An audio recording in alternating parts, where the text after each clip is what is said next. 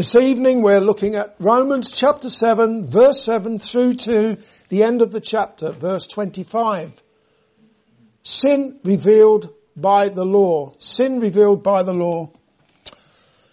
In studying the Apostle Paul's letter to the Romans, we've spent a lot of time considering what it means to be justified and saved by grace through faith in the Lord Jesus Christ, and not through your own works of the law. We've seen that the very law that moralistic people boastfully claim to keep and justify themselves by only serves to convict them of their sin, and that same law will ultimately condemn them to hell. Last week we started chapter 7 with Paul pointing out that the law only has dominion over a person as long as that person lives. He gave an example of a woman bound to her husband whilst he lives. But then when he is dead, the woman no longer is bound by the laws of marriage. Obviously, his death does not free all married women, just his widow.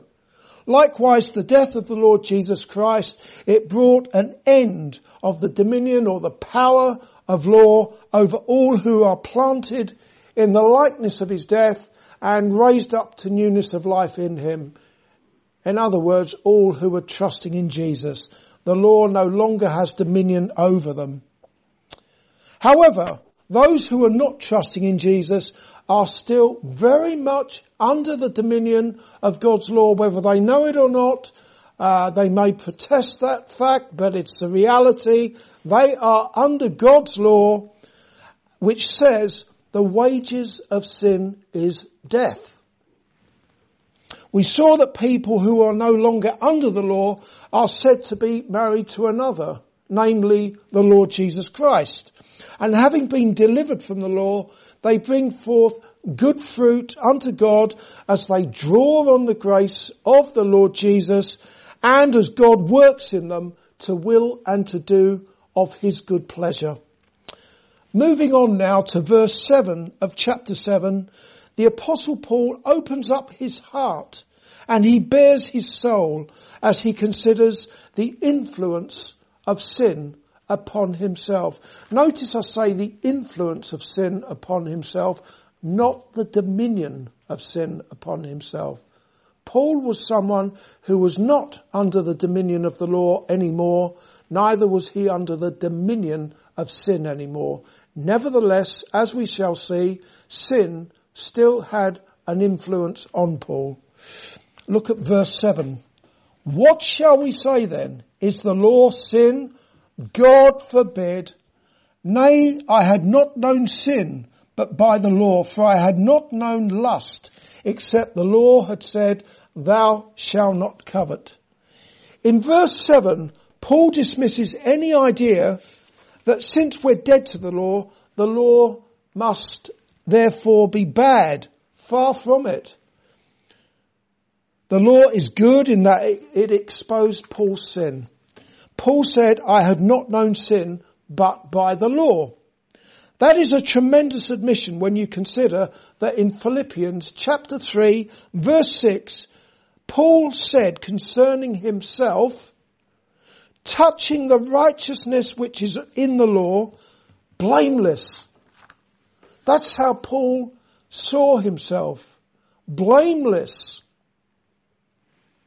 In that passage, Paul was reflecting upon how he once was before coming under the grace of God. He was a zealous Pharisee who kept the law to the letter, at least outwardly, but most certainly not in a renewed spirit. And he did that whilst he persecuted and wasted the church of the Lord Jesus Christ. Nevertheless, touching the righteousness which is in the law, blameless. This was how he saw himself before coming to faith in Jesus. But then the law, like an X-ray machine, revealed the sin of covetousness in him in all its ugliness. It's interesting that it's covetousness, because Paul outwardly As a Pharisee, as Saul, the Pharisee, he would have striven to keep the law. But covetousness, it looks in the heart. It's hidden away in the heart. And already I trust people will know exactly what I'm talking about there. Outwardly you can do all the right things, you can tick the boxes. But what's going on inside the heart? That's another matter altogether. And there was a time when Paul saw the law, the 10th commandment, thou shalt not covet. Bang! That hit him hard. And he realized just what a sinner he really was. In verse 7, Paul was confessing that the law convicted him of sinful desires which are in violation of God's laws. Those same laws that he had claimed that he was blameless with regards keeping. I'd like to consider an example of the law of the land exposing my criminality. There have been more than a few occasions when I've been out and about in my car, here and in England. I've seen speed limit signs which have kindly informed me what the legal speed is on that stretch of road. But also, and more to the point, those signs have told me very clearly that I was breaking the law, that I was driving too fast. I've lost count of the times that has happened. Without the speed signs, I may not have been aware that I was breaking the law. As it was, when I saw those signs, both the law of the land and my inclination to break the law by driving too fast exercised power over me. The law of the land was good in what it was doing, but the speeding was not good. When it comes to God's law, we've seen that it has no more dominion over you, Christians. No dominion over the Christians. And similarly, you are delivered from it, in the sense that God's law can no longer condemn you, since Jesus has taken the curse of God's law upon himself at the cross. Also, we've already seen that sin no longer has dominion over you either. So it's not just the law, it's sin. No more dominion over you. But, as has already been considered, and as I'm sure you'll all know very well from your own experience, that does not mean to say that you now live a life of sinless perfection, does it, Christian? Or is there a Christian in here who does live a sinlessly perfect life? I'd love to hear from you, if there is one. What it means, however, is that sin is deprived of its power if you are trusting in Jesus, if you are drawing on his grace. We'll have a look at verses 8 through to 12. But sin, taking occasion by the commandment, wrought in me all manner of concupiscence.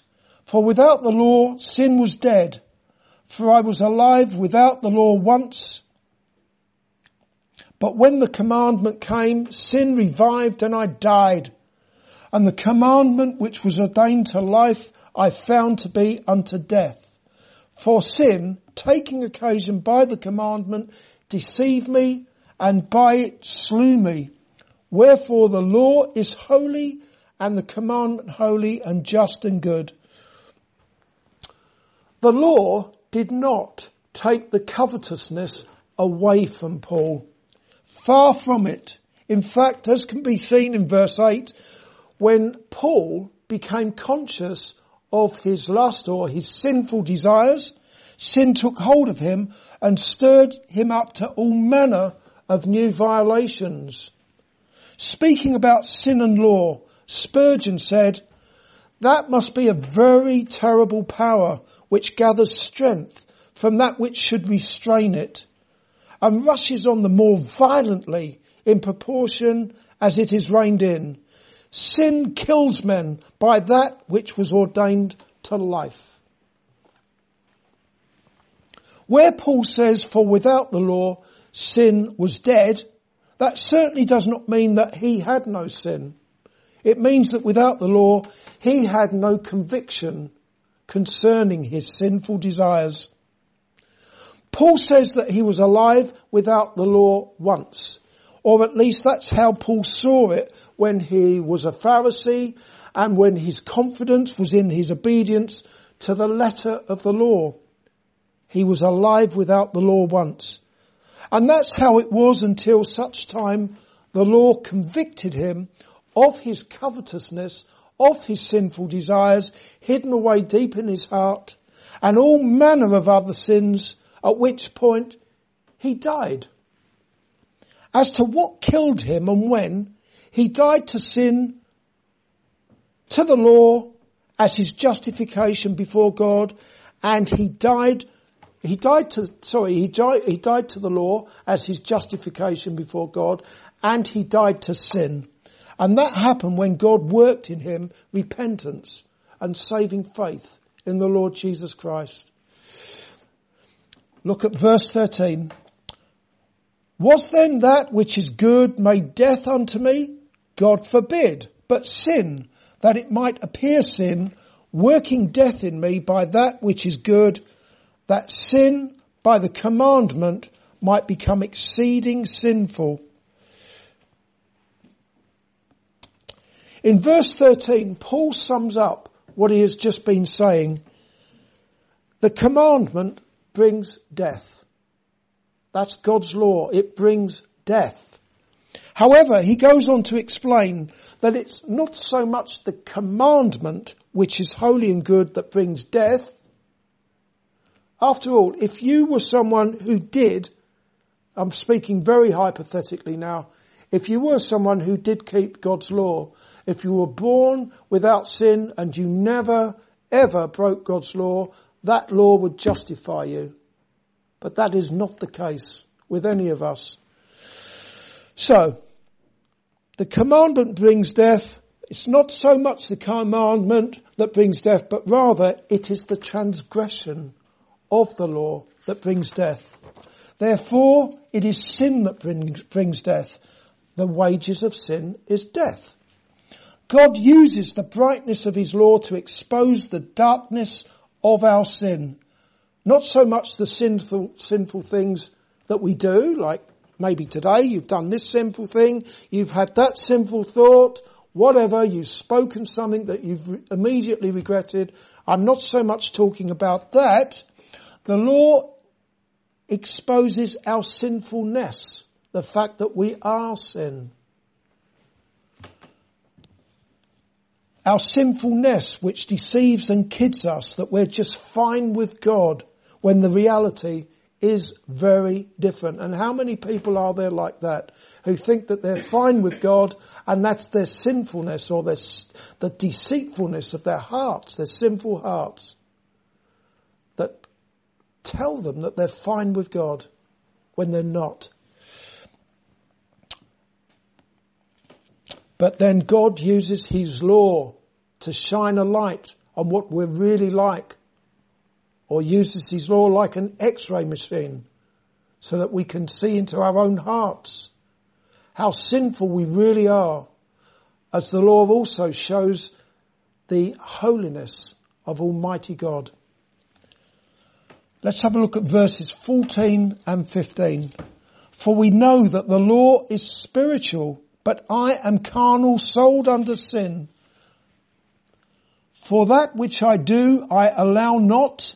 For what I would, that do I not. But what I hate, that do I.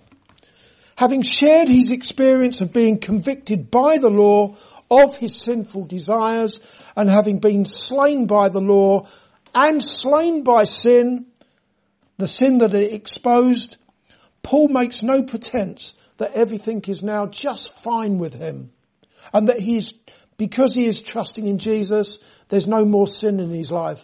Far from it.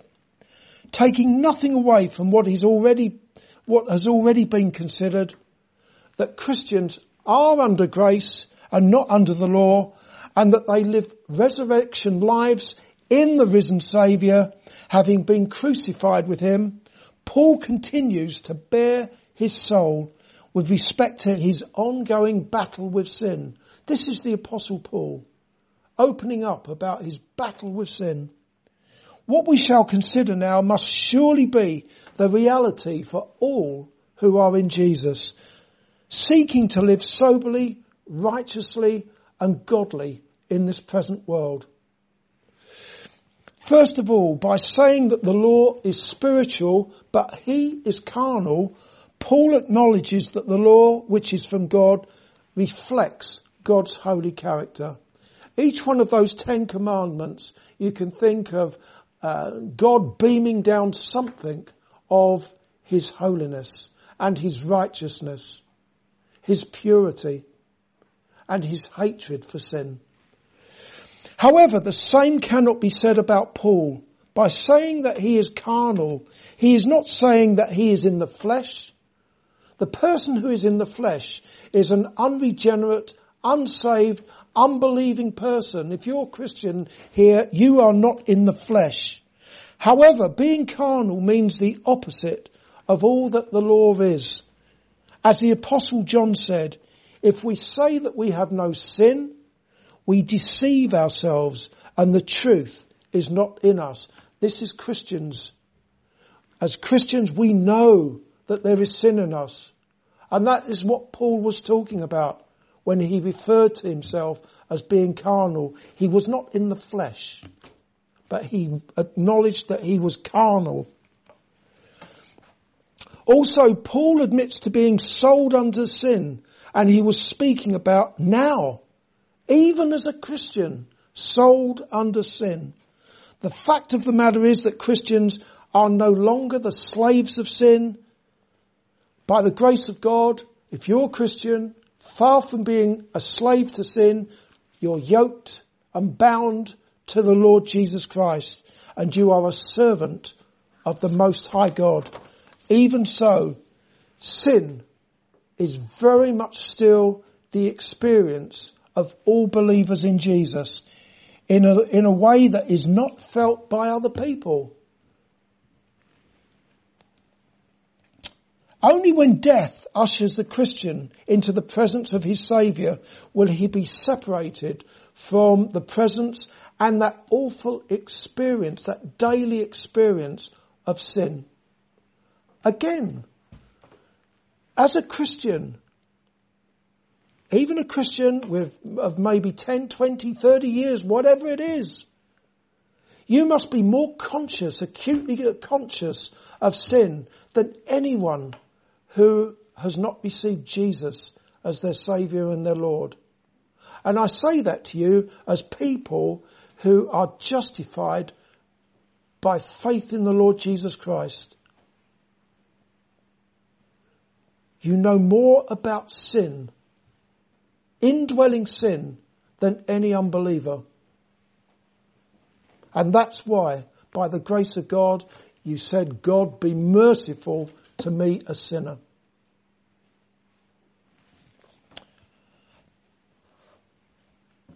To help me with my understanding, I keep coming back to chapter 6 and verse 6.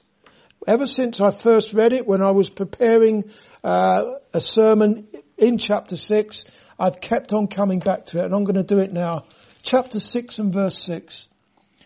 Knowing this, that our old man is crucified with him, that the body of sin might be destroyed, that henceforth we should not serve sin. There's a couple of things going on there. Our old man is crucified with him. Crucified does mean being put to death. It can mean nothing else. Our old man is our old identity in Adam when we were children of Adam. That's dead and gone if you're a Christian. Finished.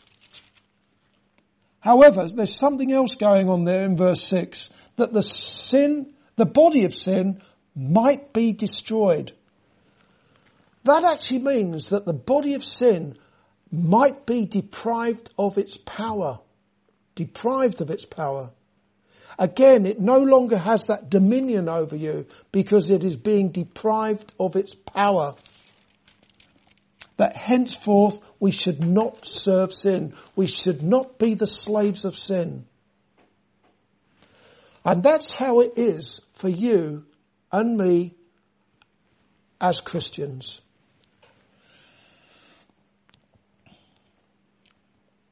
Basically, coming back to chapter 7 and verse 14, Paul was describing not his position as a child of God, which is one of being accepted in the beloved Saviour, but his experience of living the daily Christian life. It's his daily experience.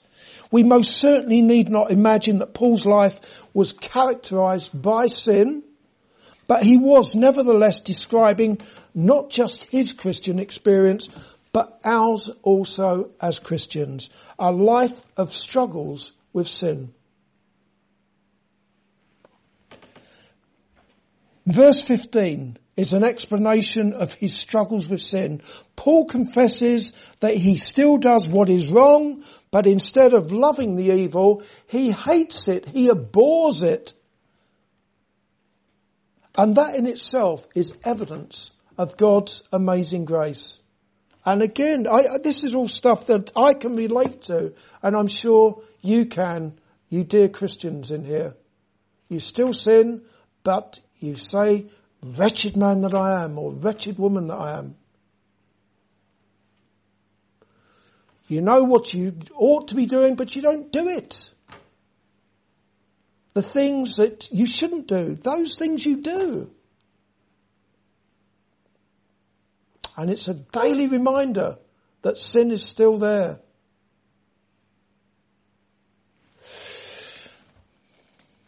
Let's have a look at verses 16 and 17. If then I do that which I would not, I consent unto the law that it is good. Now then, it is no more I that do it, but sin that dwelleth in me. Most sane people understandably disapprove of murder and various other unlawful acts, even though they do not acknowledge that their own hearts are desperately wicked and, in fact, murderous. From the heart proceeds evil thoughts, adulteries, murders, blasphemies, all sorts of horrible things come from the heart. However, when a regenerate or born-again person does the things that he hates, he experiences a bitter struggle because his mind approves of the very law that forbids the sin that he is committing against God. And that's where it really hurts, isn't it? As a Christian, every time you do something wrong, ultimately, it's against your God and Saviour that you have sinned. And you've done that evil in his sight. That must surely be the experience of all who receive Jesus as their Saviour from sin. From the time of your conversion onwards, you have that hatred of sin against your God and Saviour, just like Paul and just like King David of old, who confessed to God, against thee only have I sinned, and done this evil in thy sight, that thou mightest be justified when thou speakest, and be clear when thou judgest. Again, that was David. He was a man of God. When he said those things, he'd sinned grievously. And he said, against thee only have I sinned. In verse 16, you see something of that battle whereby the flesh or the sinful nature opposes the lusts against the spirit and the spirit against the flesh. That battle inside. Flesh against the spirit, spirit against the flesh. And that describes what is going on inside Christians. Whereas those who are unregenerate, unbelieving, controlled by sin, under the dominion of sin, know nothing of such conflict. The conflict within Paul can be seen in verse 17, where he is, as a new creature in Christ, he rightly distances himself from the sin that still operates in him. Again, that must surely be the experience of all of God's people. Verses 18 through to 21. For I know that in me, that is in my flesh, dwelleth no good thing. For to will is present with me, but how to perform that which is good I find not. For the good that I would, I do not, but the evil which I would not, that I do. Now, if I do that, I would not. It is no more I that do it, but sin that dwelleth in me. I find then a law that when I would do good, evil is present with me. Paul said, for I know that in me, but then in brackets, that is in my flesh, dwelleth no good thing. Can you see that in the brackets? Ignore that bit in the brackets at the moment. If you ignore the brackets, it's, for I know that in me dwelleth no good thing. But he didn't say that, did he? For I know that in me, that is in my flesh, dwelleth no good thing. As such, even though sin continued to reside in Paul's flesh, in his body, the implication is that there was also good in him. And there most certainly was good in Paul. Why is that? Because he was a Christian. For example, Paul was indwelt by the triune God. And so are you, dear Christian. Even though you've got that battle with the flesh lusting against the spirit and the spirit against the flesh and all that going on inside you, you are indwelt by the triune God.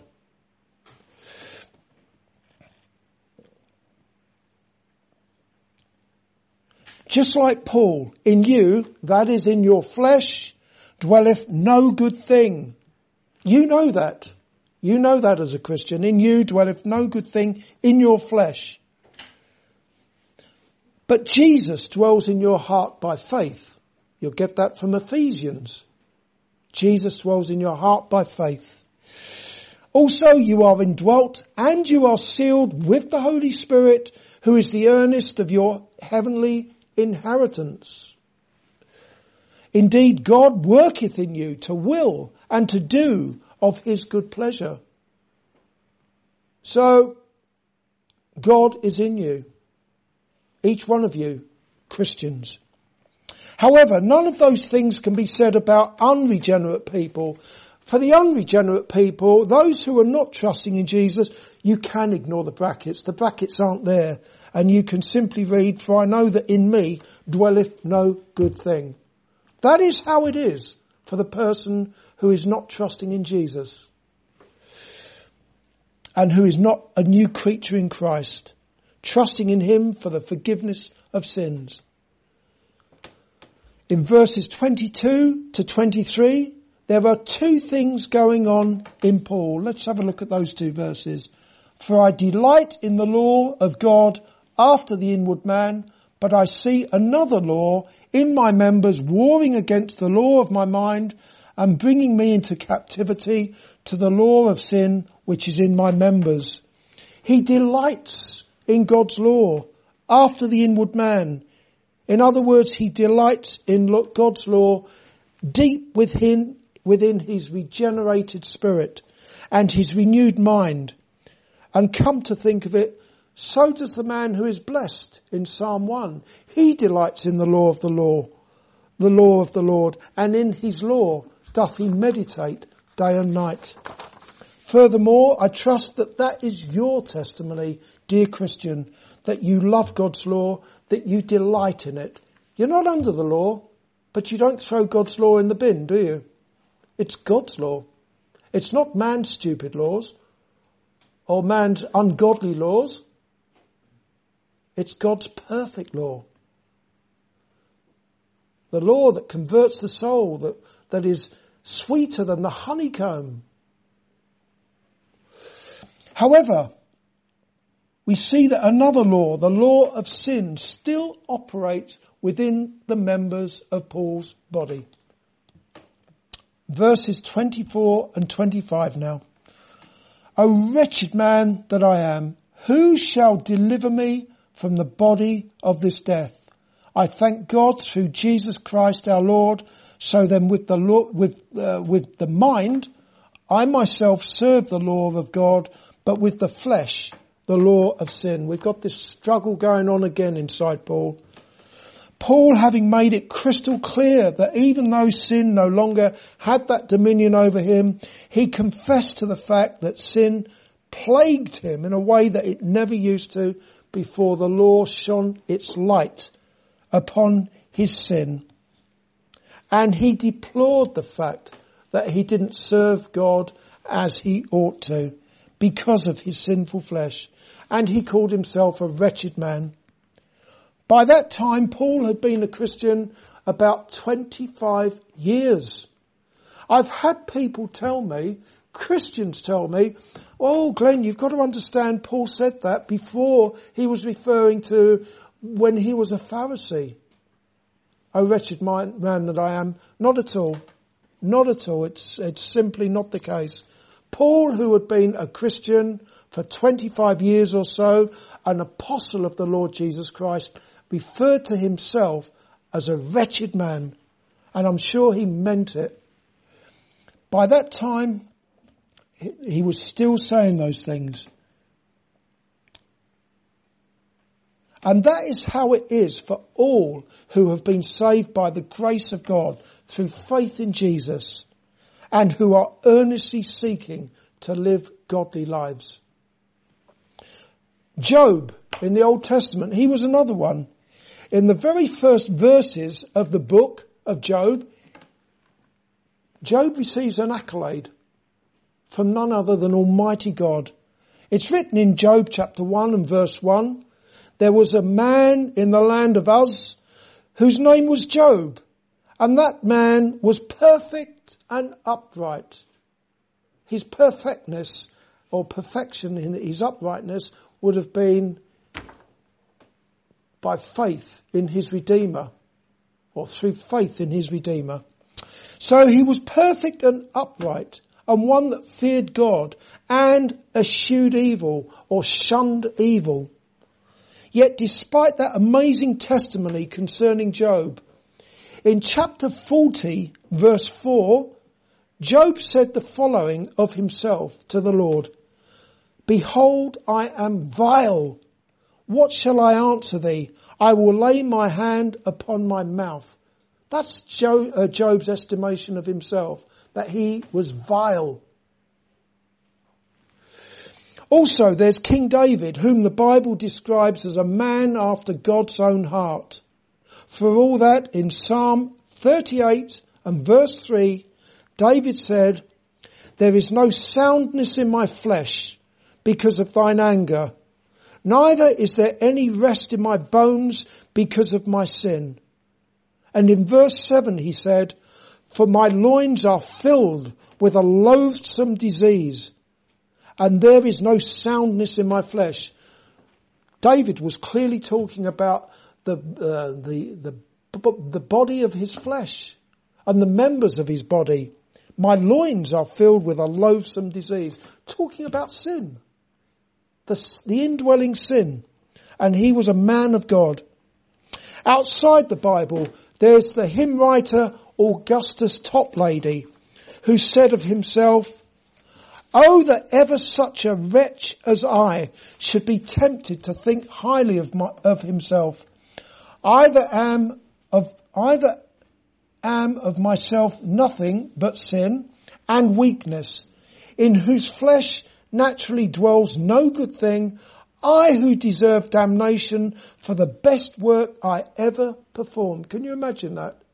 Christian saying, I deserve damnation for the best work I ever performed. Everything we do is stained through with sin. And we need to get it clear in our heads that our acceptance is and always will be in the beloved Son, the Lord Jesus Christ. For all the great things that the Apostle Paul did in Christian service, you can be sure that he would never have thought to commend himself before God. To commend himself before God would be to condemn himself before God. He knew only too well that as someone in whose flesh dwelt no good thing, that his acceptance before God was in Jesus Christ. You would not expect an unregenerate person to say such things, such as, "O wretched man that I am, O wretched woman that I am." You won't hear it from someone who's not trusting in Jesus. They think too highly of themselves. But it does characterise a truly born-again Christian who, day by day, with much prayer and the enabling grace of God, is seeking to mortify the deeds of the body and to bring forth good fruit. That is what we earnestly desire to do as Christians. To bring forth good fruit for the glory of God.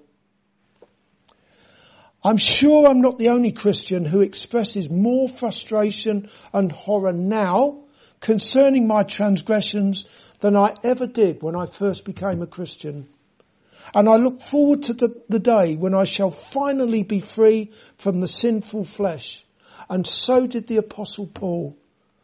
And that's why he said, "Who shall deliver me from the body of this death?"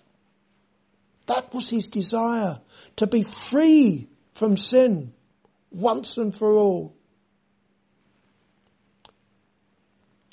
His answer as to who shall deliver him from the body of this death is given in verse 25, where he thanks God through Jesus Christ, his Lord. Jesus Christ, your Lord, dear Christian. And it's on that note that we will finish as we consider that Christians can be fully assured that when they die, they will go to be with their great God and Saviour, Jesus Christ, and at last the conflict will be over. It will come to an end, and sin will at long last be left behind. Amen.